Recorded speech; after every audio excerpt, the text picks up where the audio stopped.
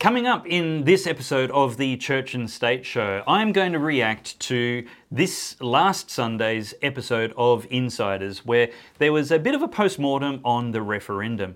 I'm going to be analysing the arguments, the rhetoric, the sophistry from the left, how they're spinning the referendum result, and how they are digesting what it actually means for them. I'm going to be assessing their strategies, their lies, and their philosophies, the paradigms by which they perceive and propagandize the rest of us in this nation. What has the referendum taught them, if anything? What has it taught the Liberal Party, if anything? All that and more in this episode of the Church and State Show. I'm Dave Pellowe. May all that you stand for and that we stand for be preserved under the providence of God for the happiness of mankind. The trouble is caused by unthinking people who carelessly throw away ageless ideals as if they were old and outworn machinery. But it is the values of individual liberty, equality before the law and the supremacy of people over the state to which we can always with confidence return as a powerful and uniting force. Australia is not a secular country. It is a free country. Let's actually start with this small package played at the beginning of the Insiders program on Sunday morning. There's a splinter in the mind. We've been on the path to the Voice referendum. Joining me now live for more on this is the Prime Minister, Anthony Albanese. Good morning. PM, good morning. Good morning, Michael. Live now in Canberra. PM, good morning to you. Good morning, pal. And right here, you have my main objection, straight up already, to the Voice referendum, is the spirituality that was attached to all of this. Section 116 of the Constitution advocates that the government, actually prohibits the government, the federal Commonwealth government, not the state governments, from making any law establishing religion, prohibiting religion, requiring religion or a lack of religion as a test for public office, or in any way inhibiting the free exercise of religion in Australia. And what the Uluru Statement from the Heart is a religious political manifesto. It is grounded in claims and foundations which are religious. The Uluru Statement from the Heart says that Aboriginal sovereignty is a spiritual notion. And this comes from the fact that Aboriginal religion is pagan animism, coming from the Latin word anima, meaning breath, spirit, life. Aboriginal religion holds that everything in Australia has a spirit and has a entity, has an essence. As rock, rivers, there's various sacred places that white people are banned from going to. They believe that the spirits of every person come from the ground, are tied to the ground throughout their life, and return to the ground. And they believe or claim that X number of years on Australia means that they have an inherent sovereignty to claim. And so when Anthony Albanese says you can feel the spirituality, he's 100% right. He's not talking about the spirit of Christmas, a vague attitude or disposition in society. He's talking about the religious, dare I say, demonic overtones of Aboriginal religion. It is a false religion, and there was no business the federal government had in daring to impose any law on Australia based in those false religious beliefs. Let's keep watching.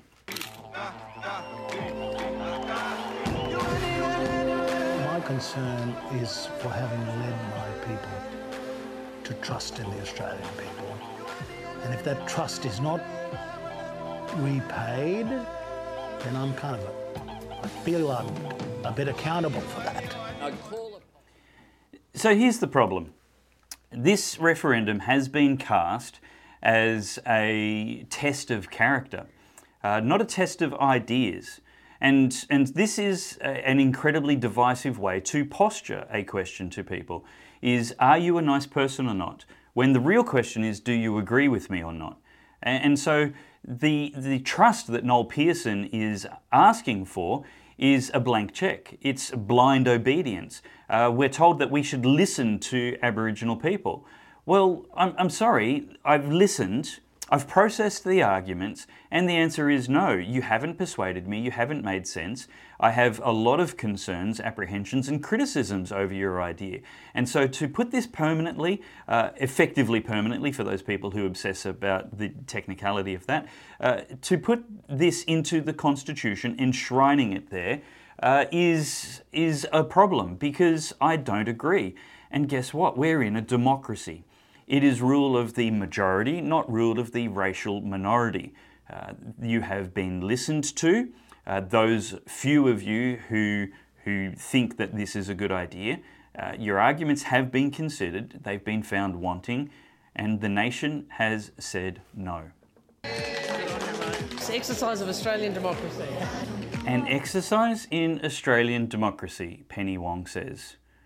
That is, if we agree with her. If we disagree with her, the leftists and the Aboriginal activists, in that case, democracy got it wrong, democracy has failed, and this is just the beginning of a national conversation, not the end of one with a final and definitive answer. And this is the problem. Leftists don't believe in democracy. They don't trust the people to make and we're going to see this throughout this episode, they don't trust the people to be smart enough to think for themselves. I ask Australians to vote yes today. I voted no to Mr Albanese's divisive voice of division. The No campaign has spoken about division while stoking it. Rubbish. This is such a ludicrous talking point. Cheap sophistry from the Prime Minister. The opposition has talked about division while stoking it. No, Mr Albanese, recognising division and decrying it is not stoking it. Asking people if they have the character to agree with you is divisive. Asking people to give one group of people, a small minority of people, extra representation in this democracy, the exact meaning of the voice to make representations based only on their exclusive ancestry, which is racism, that is divisive. And to stoke division, you just had to ask Australians to give one small minority of people, based on their ancestry alone, extra representation in democracy. It was you, Mr Albanese, who stoked division. I don't think they've been too influenced by what the Liberal parties had to say. Martin Luther King said, the arc of history bends towards justice. And it does bend. Yes, Albo. It does bend toward justice.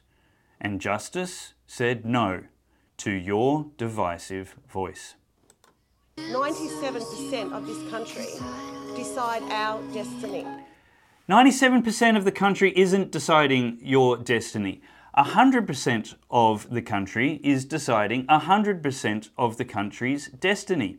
How can 3% of the country decide 100% of the country's destiny? The Constitution affects us all. For these people who say, how does this affect you? They are offering the kind of logic that says, if I pee in the shallow end of the swimming pool, it's only going to affect me. Well, that's rubbish. When you change a law, you affect the entire society. It's absolutely clear that the High Court would interpret so much differently if Australian Indigenous people were granted any kind of sovereignty separate from the equal sovereignty shared by all of us. That is absolutely clear. What isn't clear is how far and how far-reaching those ramifications would go. Only that it would be very far and not fully measurable for decades to come. To try and quantify that with absolute certainty is a ridiculous proposition because we don't know who's going to be next appointed to the High Court. What we do know is the language was incredibly vague. It granted the Parliament new powers. It offered nothing in the new chapters of the Constitution to limit the powers of the Parliament in defining the functions, scope, composition and powers of the the voice to Parliament. And so the legislation was the blank cheque, with no limits on it, no brakes, no mechanisms or parameters to constrain it. I mean, the House of Representatives is a body which makes representations and is representative of the people, and the Constitution limits it. You have to be elected there. There has to be a direct election. And based on that, the High Court imagined rights for people that are not explicitly granted in the Constitution. And so exactly the same thing was possible with this proposed change. It wasn't the case that 97% of people were deciding the fate of 3% of people. It was the case that Australians were equally deciding on a proposed chapter to the Constitution which would affect everybody. Small regional booths so far show a pretty strong result for no. Australia has voted no. This will be a difficult moment for many First Nations people. There has been some really horrible political campaigning from Peter Dutton. We have been accused of misleading this country through disinformation and misinformation when it was a campaign of no information. This is not the end of reconciliation. Is reconciliation now dead in this country? Oh, no way it's dead. This is a very sad moment in the country's history. As Prime Minister, I will always accept responsibility for the decisions I've taken. I'm going to be coming back to this later. You can guarantee this. Words are cheap, Albanese. He says that he is going to accept responsibility for this decision. A bit like other Labor leaders, that is the end of the responsibility he takes, saying the buck stops with me and I take responsibility, but then demonstrating a complete inability to comprehend and articulate exactly where he went wrong. So if it's your responsibility and everything's gone wrong on your watch, what went wrong? What did you get wrong? What would you do differently? And do you actually take responsibility or do you shift the blame? I think you know the answer, and we will see that coming up soon. Yeah, the words almost of contempt for the Australian people dripping from what he's saying. No referendum has succeeded without bipartisan support. Oh, so quickly, I accept responsibility in his speech. And then when asked exactly what went wrong later on, he didn't say I should have been more collaborative with the opposition. He didn't say I should have given the details that we've got in mind and sought feedback on them to create a proposition that was acceptable to at least 50% of people. No, he said, you know what, this referendum never would have gotten up without bipartisan support, meaning it was Peter Dutton's fault. He exactly told all of Australia that he didn't take responsibility, that he blamed Peter Dutton for the referendum failing. And Peter Dutton should take the credit, because it was a terrible idea that deserved honest and robust criticism, but after the complete lack of failure to provide details on the proposed legislation. I think the big question is why, Isabella? What do you think? Why has Australia voted this way? I spent a bit of time at polling booths this week and I was surprised by the number of people who said, I don't get it, it's too hard, so I'm going to vote no. Just from travelling around the country, that was a message I was getting a lot, is that people still didn't get this weeks out, and we were hearing that from the Yes campaigners as well, saying, from Anthony Albanese, a week out from this referendum, we think 25% of people haven't decided yet. I mean, that's leaving a lot of truth-telling, a lot of winning over the hearts and minds to the final 7 days of this campaign. It was a huge job for them and they just couldn't do it in 7 days. It was a difficult proposal, I think, for some people to get their heads around. I think for those who perhaps don't understand the lives of Indigenous Australians, who don't understand the inequity, the challenges, to then try and understand this proposal and how that could potentially fix some of these things, it was too much for them to get their head around. And in 7 days, that just wasn't going to happen. Well, the sheer arrogance and inability to comprehend the reality going on here. In this lady's mind, She and the average leftist, they are absolutely convinced that their idea is unimpeachable and makes perfect sense. And they have zero ability to understand the criticisms against it. And here's a common problem. They don't want to understand the criticisms against it. They want to dismiss and demonize anybody who disagrees with them at all. But the reality is this doesn't make sense.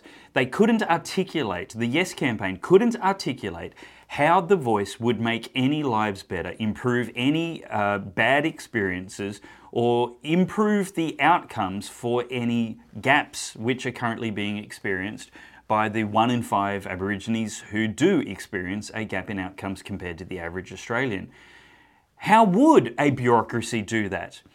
It is not as if Aborigines don't already have loads of voices, lobbyists, advocates, representatives, industry bodies already consulting with every level of government on every piece of legislation, on every policy implementation and development. Right from scratch, they're consulted on everything. There is no lack of voice for Aborigines in Australia already. They are the most organised politically. There is no mining group or industry group which has as much representation and as much voices in Parliament and in the halls of power as Aborigines. There is no demographic group in Australia which is better funded than Aborigines. And so to ask Australians to say this new bureaucracy is going to make everything better because we're going to put it in the Constitution just doesn't make any sense. It doesn't logically cohere at all. This is a silly idea with no merit at all, lots of downsides and detriments, and for this lady to say it is the voters' fault for not being able to understand how this was going to be a good thing for anybody is missing the forest for the trees. Well, I mean, many would argue it's been around for 6.5 years, this idea, since the Uluru Statement. But David, do you agree that ultimately there's a lot of Australians who just didn't understand what this new body, what this proposal was all about? Yes, and our reporters found the same kind of thing when they went to places like Moree and Wilcannia, not just the suburbs in the city. Shock! The Yes campaign was Horror. relying, I think, too much on a late move to persuade people to get them over the line. And I think the No They were campaign relying on has been much more celebrities. effective through the course of this year in questioning this proposal. And let's face it, the proposal was put to Australians. It's easy for an opposition to be effective in questioning a bad proposal. And here's the reality, which the Yes campaign is completely oblivious to and still in complete denial of. 2 out of 3 Australians rejected this. 3 out of 5 Australians. 60% of Australians rejected this because it's a bad idea. It was easy to criticise because it was a bad idea.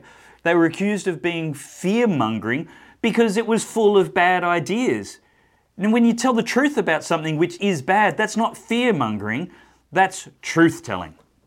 Without going to a full sort of multi-partisan effort, whether you call it a constitutional convention or something else, to get all sides around it. I mean, look, so it didn't have... Exactly right. Albanese could have had a constitutional convention. He could have had bipartisan, non-partisan, collaborative input, trying to seek consensus like a leader. Instead, he was a bully. Instead, he tried to win people over with big corporates, big money, big advertising, and big celebrities from America. Well, that's never going to persuade Australians. What we want to hear is a good idea. And this isn't some postal survey. This is a constitution with a permanent change, a effectively permanent change. The whole point, I'm going to keep saying permanent, and you know what? You guys wanted this in the constitution because you wanted it permanent. This is never going to get up because it's a bad idea and it was executed terribly. Let's say it was a good idea. Let's say there was some actual conviction in the merits of this idea. You have to take this to the Parliament and try and figure out how to get everybody behind this, just like the 67 referendum, which was a great idea and passed unanimously because it was done consultatively and it unified people. It ended discrimination instead of adding discrimination. The Uluru Dialogues were a constitutional convention, but they were for Indigenous Australians. They were a constitutional convention for a limited number of exclusively invited Indigenous Australians who were exclusively invited on the basis of their probable cooperation with the organisers' political agenda and vision for society. It always had a predetermined outcome, and even then, people left and walked out of the convention because they were unhappy with it, and it wasn't representative of them. Thousands of Indigenous Australians have described their inability to even know what it was about. This is no way representative of the Australian people, and the lies about how many Aborigines it represented were terrible and certainly greatly exaggerated. Now, I'll concede a majority of Indigenous Australians voted for it, but I don't even think that's an entirely reliable statistic, given how many remote communities have a lot of voters who don't speak English as their first language, if at all, and certainly had no understanding what the voice was or how it worked. Well, this year has been very busy for the Church and State conferences, the live events where we bring a host of A-grade speakers to educate Christians about how to influence culture. We've been to Coffs Harbour and Perth and Adelaide, as well as the annual summit in Brisbane. We're starting off next year very early with another interstate conference in Hobart on the 2nd and 3rd of February. Tickets are now selling for that, as well as for the summit on the 8th and 9th of March. We've got fantastic lineup of speakers in both events. Early bird tickets are now on sale. If you head to churchandstate.com.au/register, you're going to be able to get early bird tickets for the conference in Hobart and the summit in Brisbane, as well as watching all of the videos from the events this year. Exactly. Non-Indigenous Australians in the sort of constitutional convention that came before the Republic vote. And in this situation, you don't just need a consensus among those who are putting the proposal. You've got to take it to the people. You need their votes in a referendum. So it didn't have that, and this gets back to the issue of people being unsure about it. When they can see all this division, people were unsure. There were lies, and there was misinformation through the campaign. That's true, but there was... That's not true. This misinformation label is a weaponized word which is used to describe people who disagree. It's a weaponized word to vilify and dismiss people who disagree.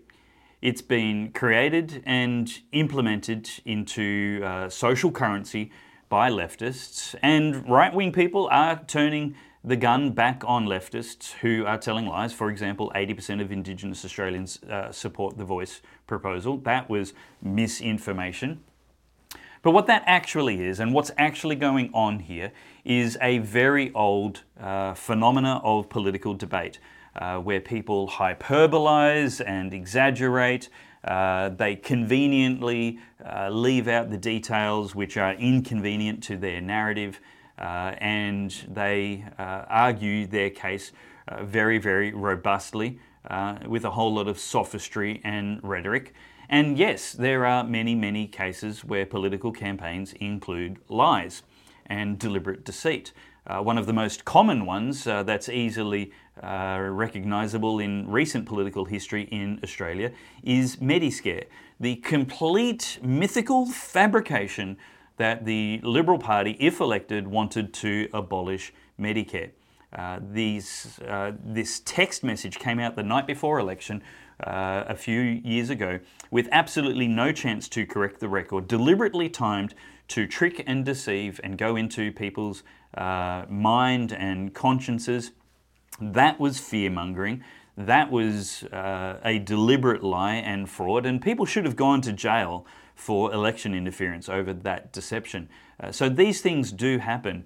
But the misinformation label is being applied to sincere disagreement frequently. In fact, I'd say over 90% of the time that you see the misinformation label, then you have a sincere disagreement that the leftists just don't understand, don't want to engage with, or sincerely offer any kind of logical refutation for. And this is a problem. You have to see through the veneer of moral superiority that they're offering when they label things misinformation, because they're actually a sincere argument from the other side, I'd say 9 times out of 10. There's also a big question about the model, and people were not sure about that model. There was also division among Indigenous leaders. Every Australian could see that there wasn't a consensus among Indigenous leaders. And so Correct. Asking Australians to vote for something where there were Indigenous leaders on all sides, really, Lydia Thorpe, Jacinta Nampijinpa-Price, Linda Burney, asking Australians to vote for it in that situation was difficult. Well, there's a couple of things in that, just on that division. I mean, it's true that certainly having Jacinta Price and Warren Mundine fronting the No campaign, it did confuse a lot of non-Indigenous Australians, I suppose, Isabella. I think she was an incredibly potent campaigner. I think the fact that she was a relatively young Indigenous woman out there saying things that we often hear from a very different demographic, saying things like colonisation hasn't negatively impacted Aboriginal people. I mean, that is patently untrue. That's your opinion, Isabella, and it is not patently untrue.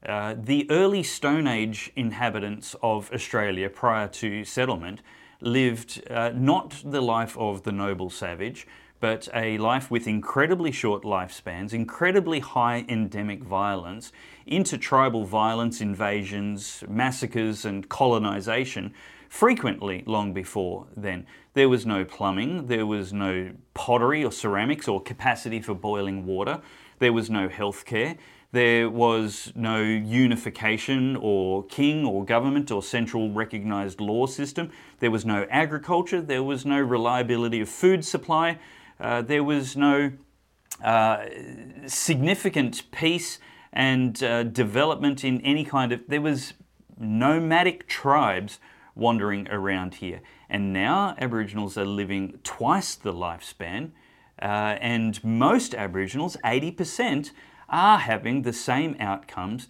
as everybody else. Do you want to know the impacts of colonisation that have been negative? It's the rehearsed grievances, the bitterness, the hostility that is handed down generation to generation. The intergenerational trauma that is experienced as a result of colonisation is entirely the fault of the parents who tell the children that you're victims and that the white man is keeping you down and oppressing you, and to have justice we have to wind back the clock somehow and obviously not go back to bark huts, but keep all of the benefits of colonisation while decrying it. It is absolutely true that colonisation was certainly a net benefit, but to say it's patently untrue is the same as this claim of misinformation. It's you disagree because it's inconvenient to your vision of society and your narrative about what's actually going on. But to see someone who looks like that, who's from this community, saying that, I mean, that absolutely confuses the Australian public. It's not true, but because she's saying it. It confuses people because it casts doubt on the left narrative, which you believe is the only truth. But the leftist progressive gospel is a false gospel. And so to call people waking up from that deception confused is a convenient, cynical choice of words for you, but the reality is they're ending their confusion. People question it. People wanted to believe it was true. So And she how had this dare we powerful question message the that tapped leftist into narrative. something they wanted to hear. But I also think that one of her other messages last night, Australia's not a racist country, you know, people, that resonates as well. Yeah, sure. The misinformation, JP, David mentions it was there. It was huge. Is it fair to blame this result huge. on the misinformation? What role did it play? I think we found early on that people's perception and understanding of our Constitution is just not there. The difference between... I agree. The understanding of the Constitution is not there. And this comes to one of my pet peeves and hobby horses, is the complete failure of civics education in this nation. Do your children a favour and pull them out of mass schooling, especially government mass schooling.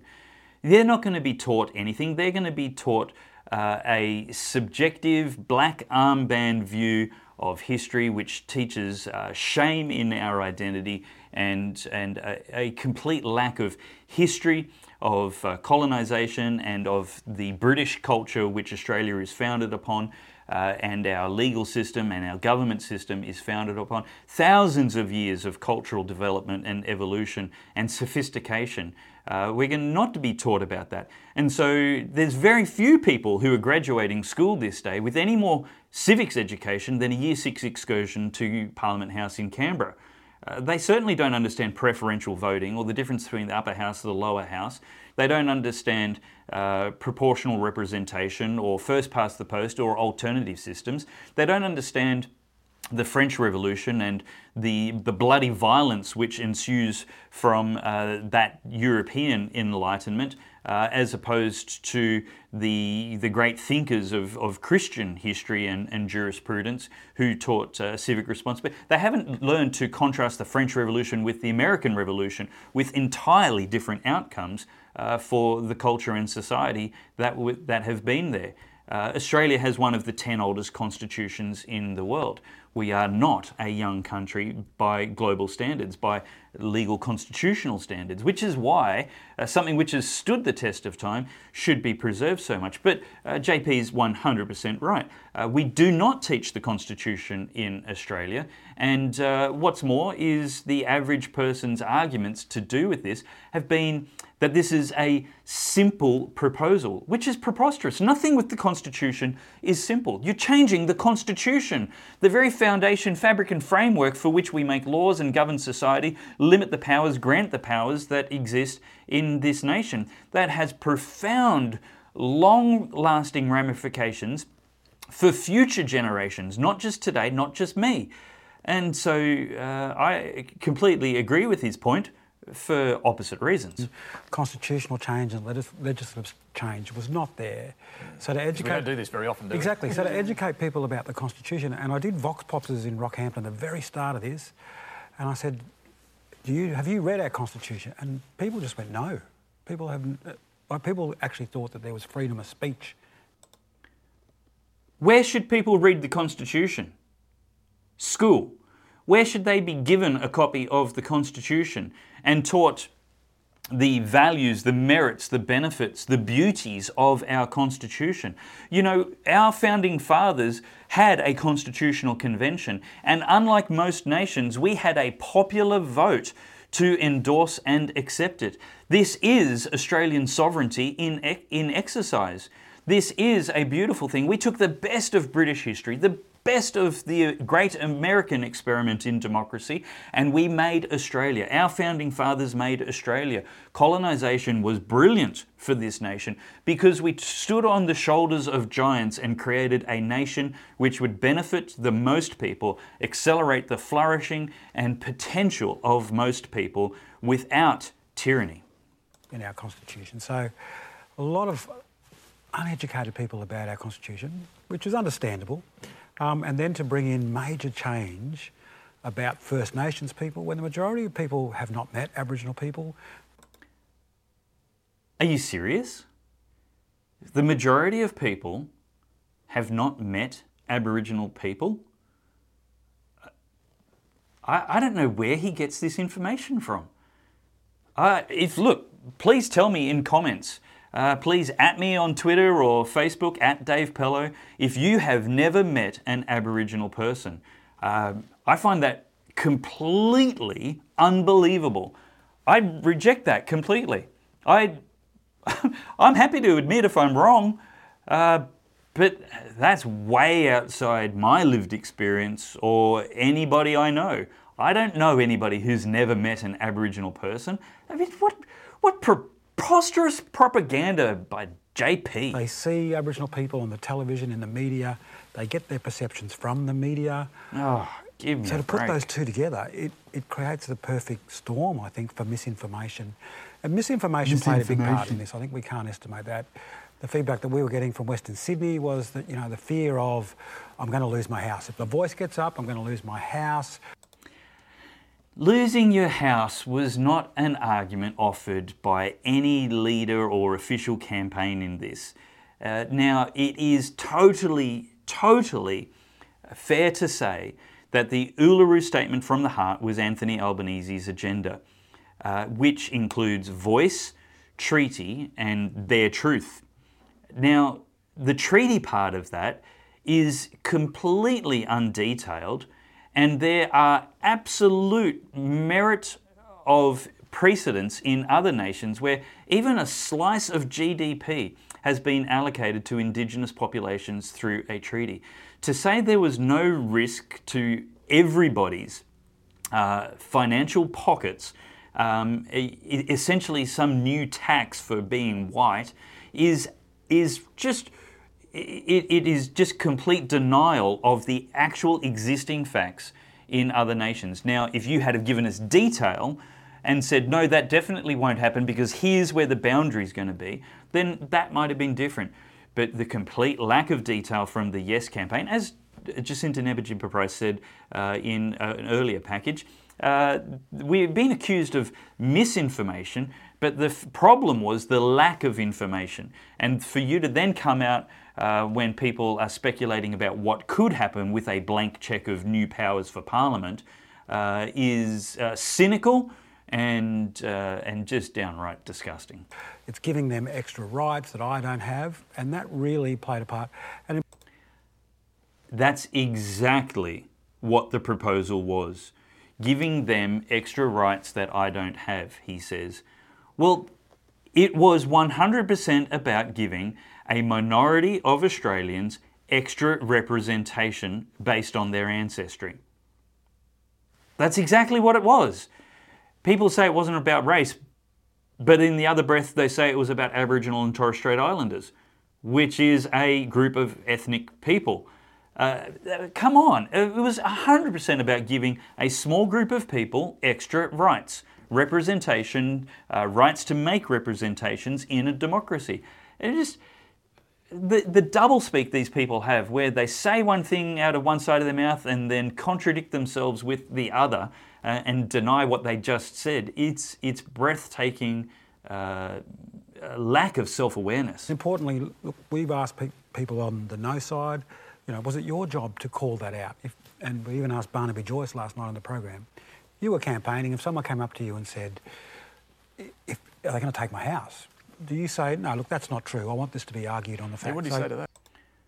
That is exactly what most people would have said. If anybody came up to anybody and said, look, this house, I didn't even hear that being offered. I don't know where this guy is taking this as a prime example of misinformation on the no side. I mean, it's dismissible. He just said, look, there's lots of other talk, right? So they let the... And of course there is. The kind of crap that goes on the yes side of the debate, just... Should we hold the yes side accountable for every last troll on Twitter who abuses people who are right of Stalin? Bushfire, we've got to admit they let the bushfire burn away and create smoke to cloud the issue. They never... Oh, so now it's deliberate. They deliberately let a minority of Australians speak with exaggeration and hyperbole, misinformation. That was a deliberate strategy. Let that go. Because Labor never do that. Yes case never did that in this last year.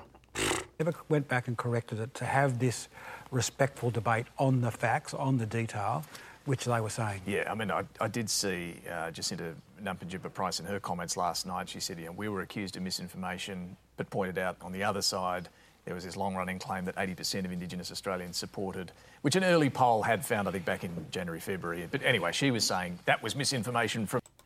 One of the leading left-wing Labor, hardcore Labor pollsters I follow has cast so much cold water on that poll. It's impossible. That poll, right back when it was very low quality information at best. I'm sure they did their best, but it's just impossible. Absolutely impossible to take a poll of Indigenous Australians and ask them about their support on this for so many reasons. But it was a leftist saying that polling Aboriginal Australians on The Voice is just going to take so much time and so much money, like years, months, I think he said. I don't want to exaggerate. That poll from the beginning was low quality information, and for that claim to have been offered up, misinformation? No, it's just typical political campaigning where people have to honestly, sincerely and independently consider both sides of the argument and ask these important questions themselves.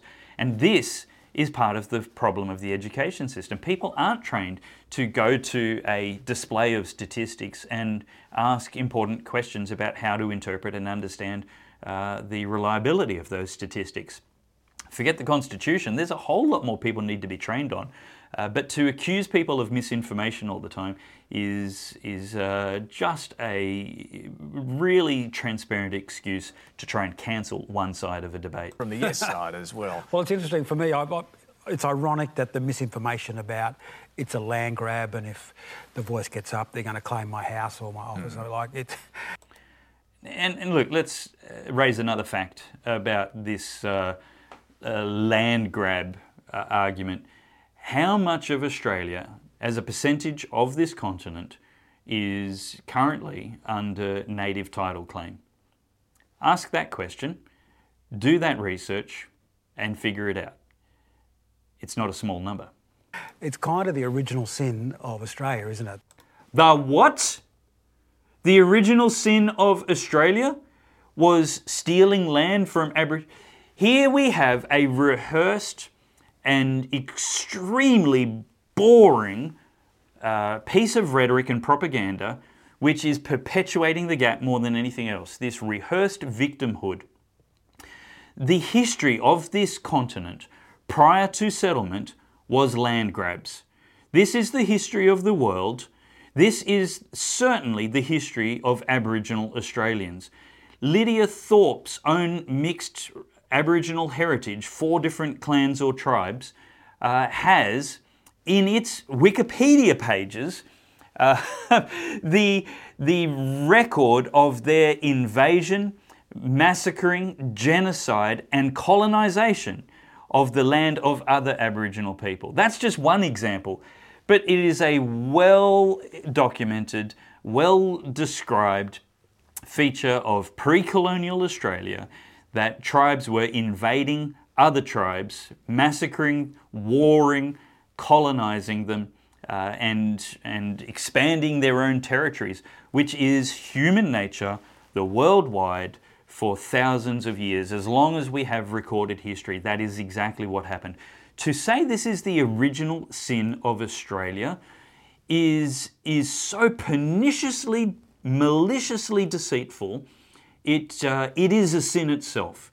That is absolute, the original sin of Australia long before colonisation at best, and a complete lie at worst.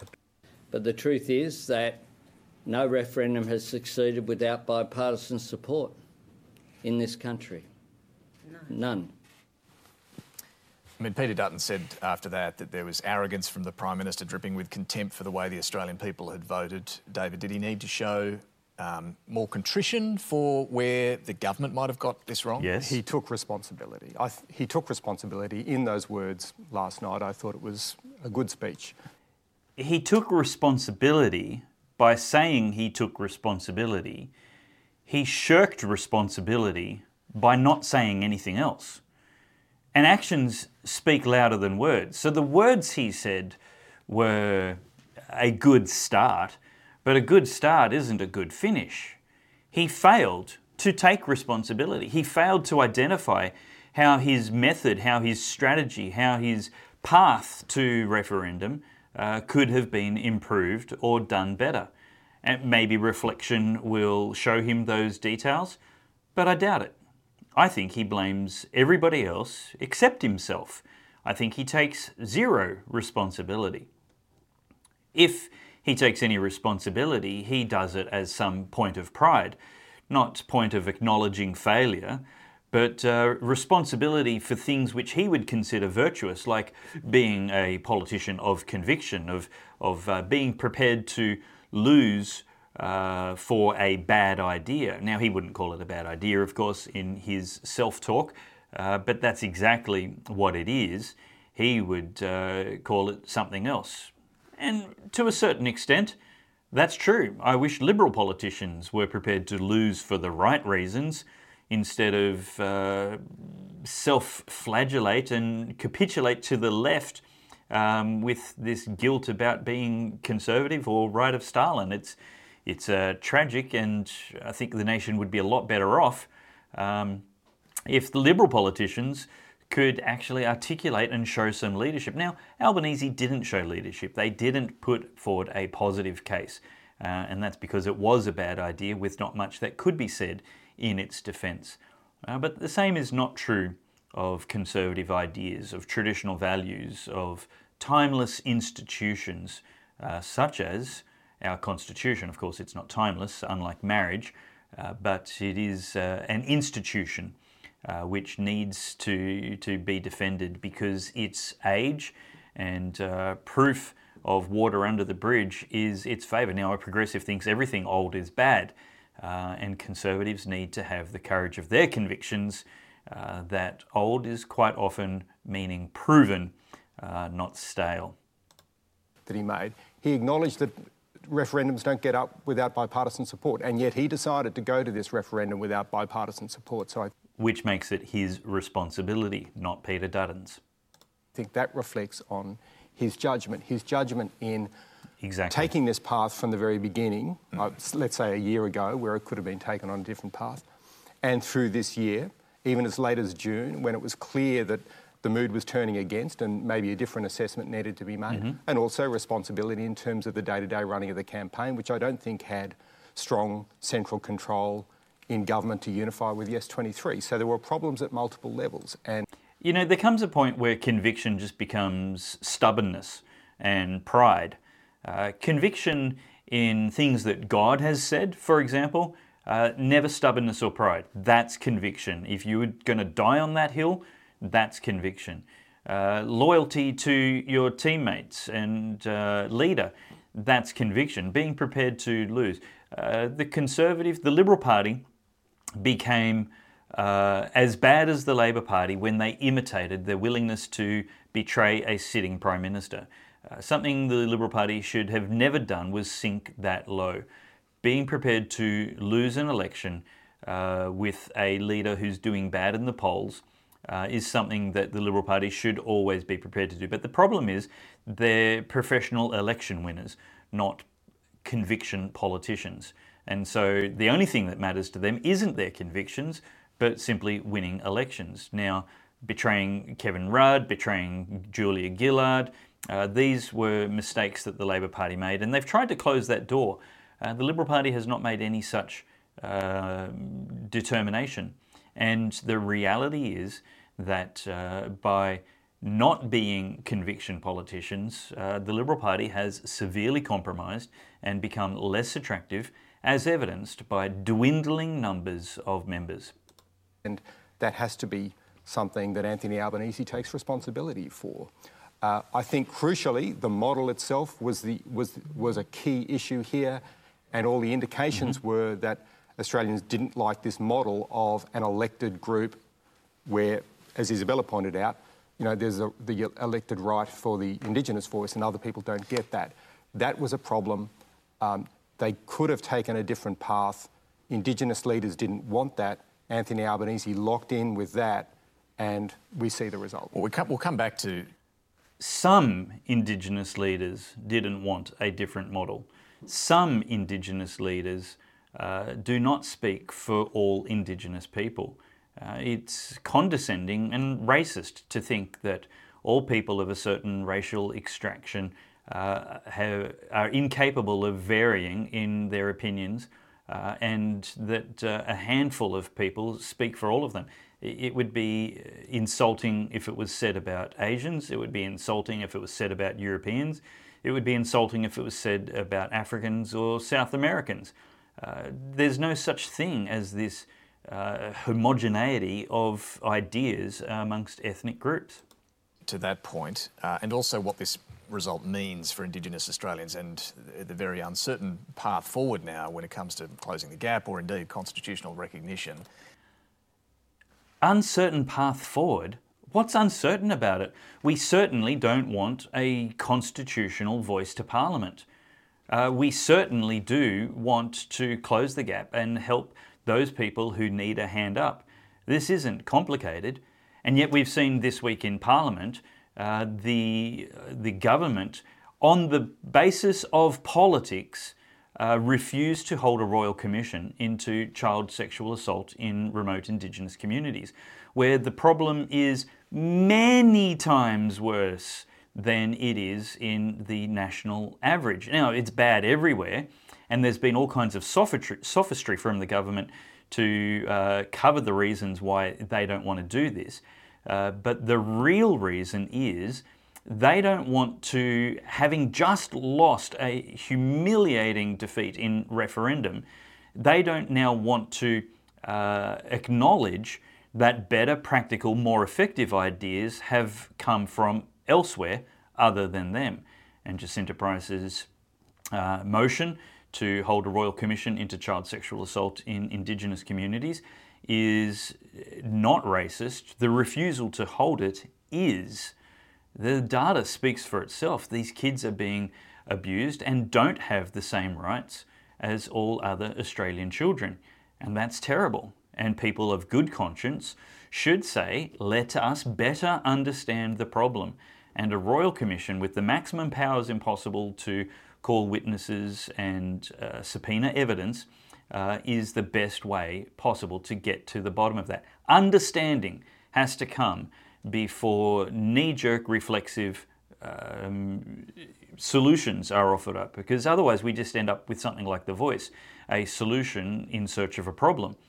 There is no problem that is solved by another bureaucratic voice to Parliament, let alone one enshrined in the Constitution. And so practical steps forward is exactly what Senator Jacinta Nampijinpa Price offered this week, rebuffed by a bruised and hurting government.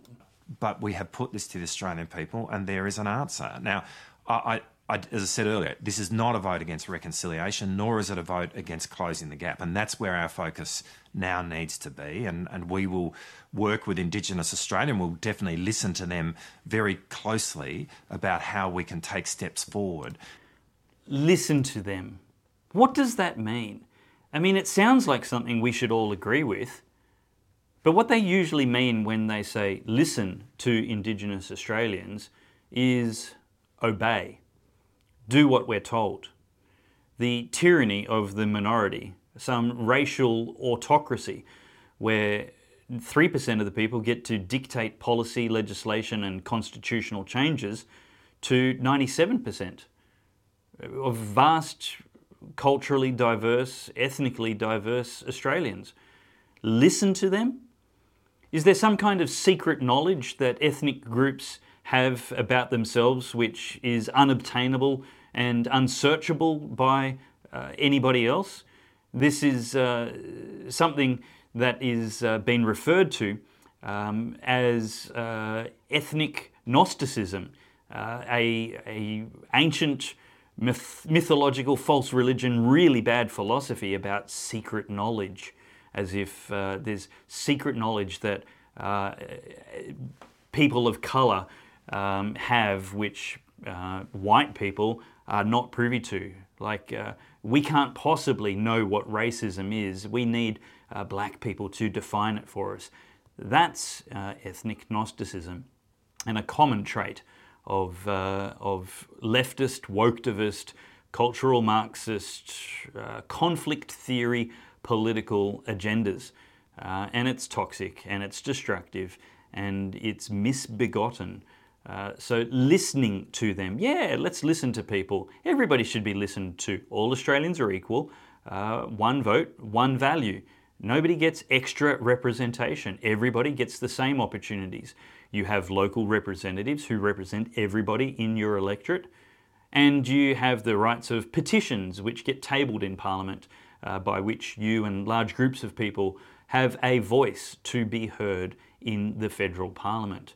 But if listen to them means obey them and give them a blank check whereby we must do what we're told about certain people, regardless of its scope or demands, well, that's just preposterous. Every single request must be assessed on its merits, its pros, its cons, its foreseeable and unforeseeable consequences. Caution must be taken. Progress is wonderful, but reckless progress is destructive.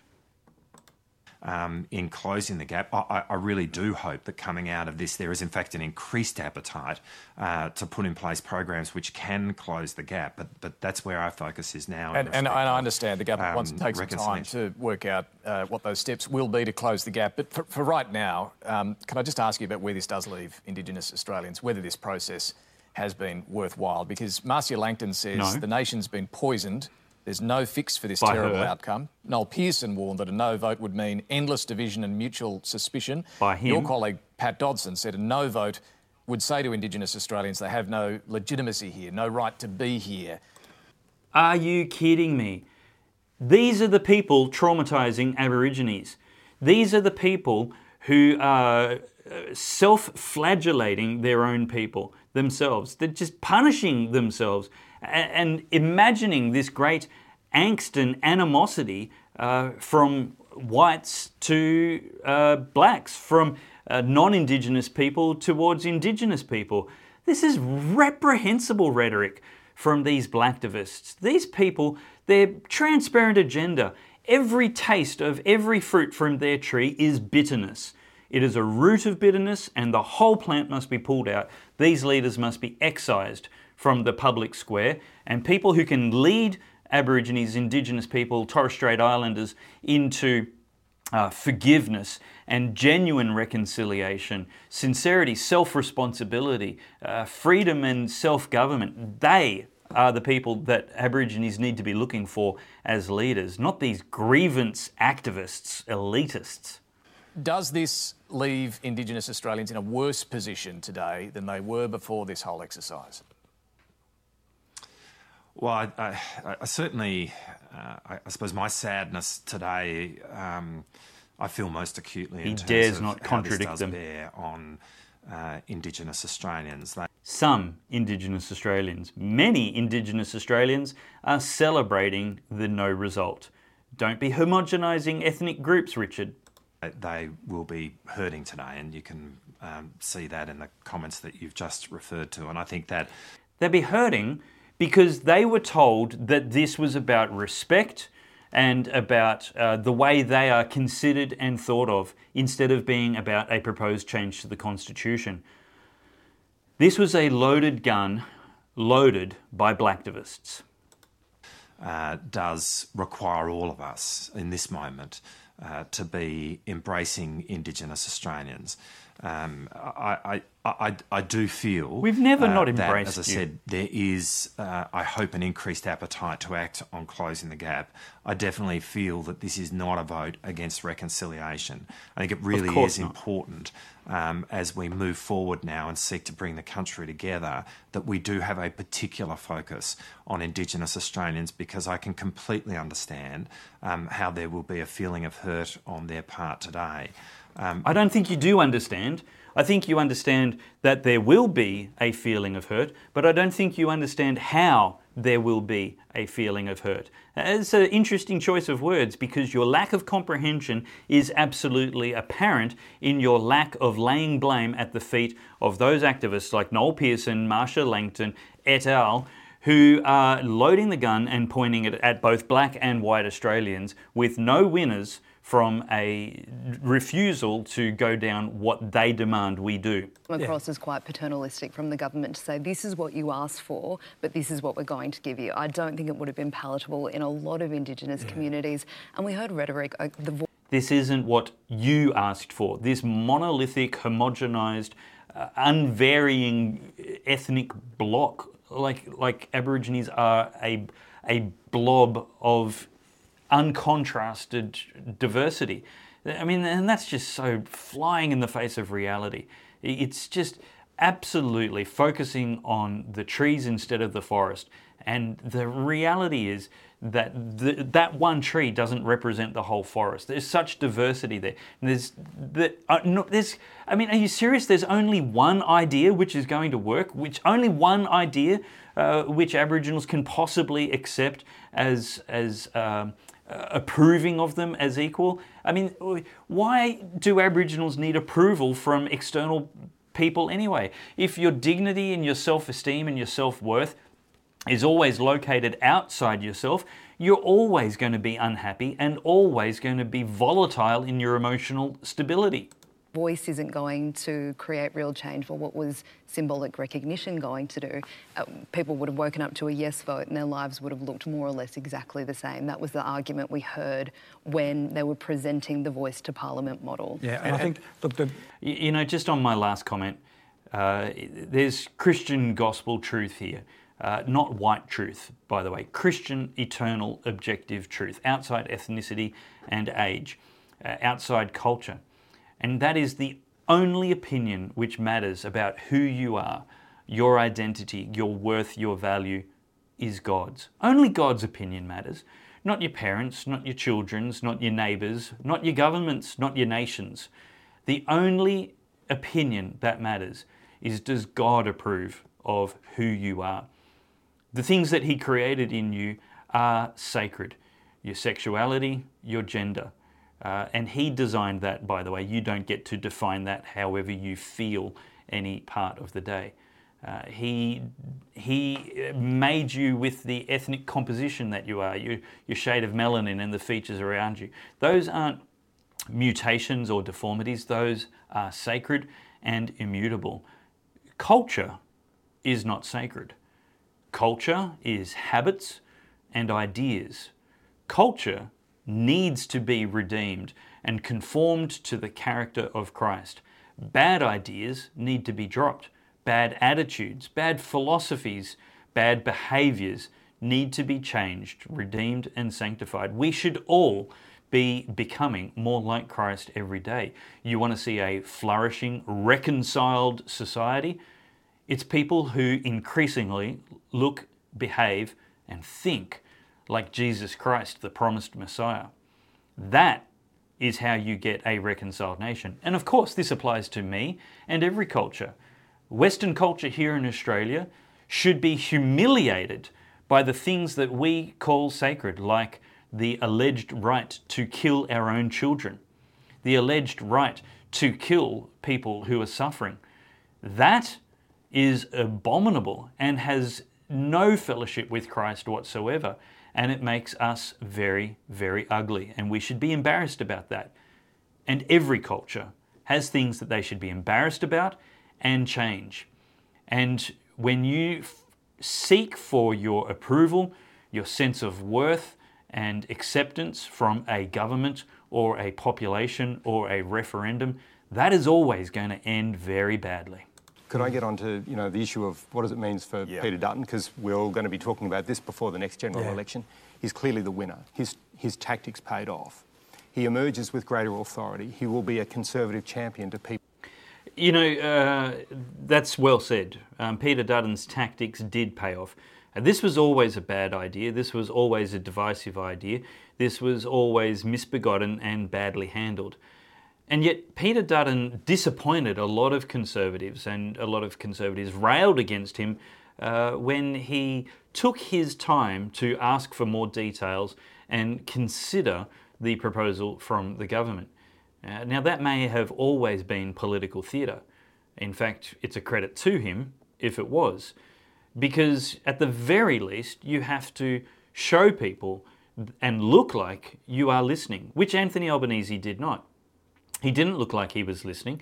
He looked like he was taking marching orders from 250 at best, 250 Australians. There was probably half a dozen communists, Marxists, blacktivists who organised the Uluru Statement from the Heart and got then a whole bunch of self-congratulatory echo chamber assembly together called it a constitutional convention, speaking on behalf of 3% of Australians.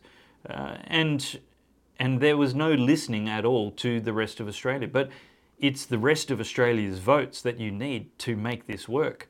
And so when Peter Dutton played this very shrewdly by taking his time to come to a position of no, that was brilliant statesmanship. People on his own side after getting this outcome.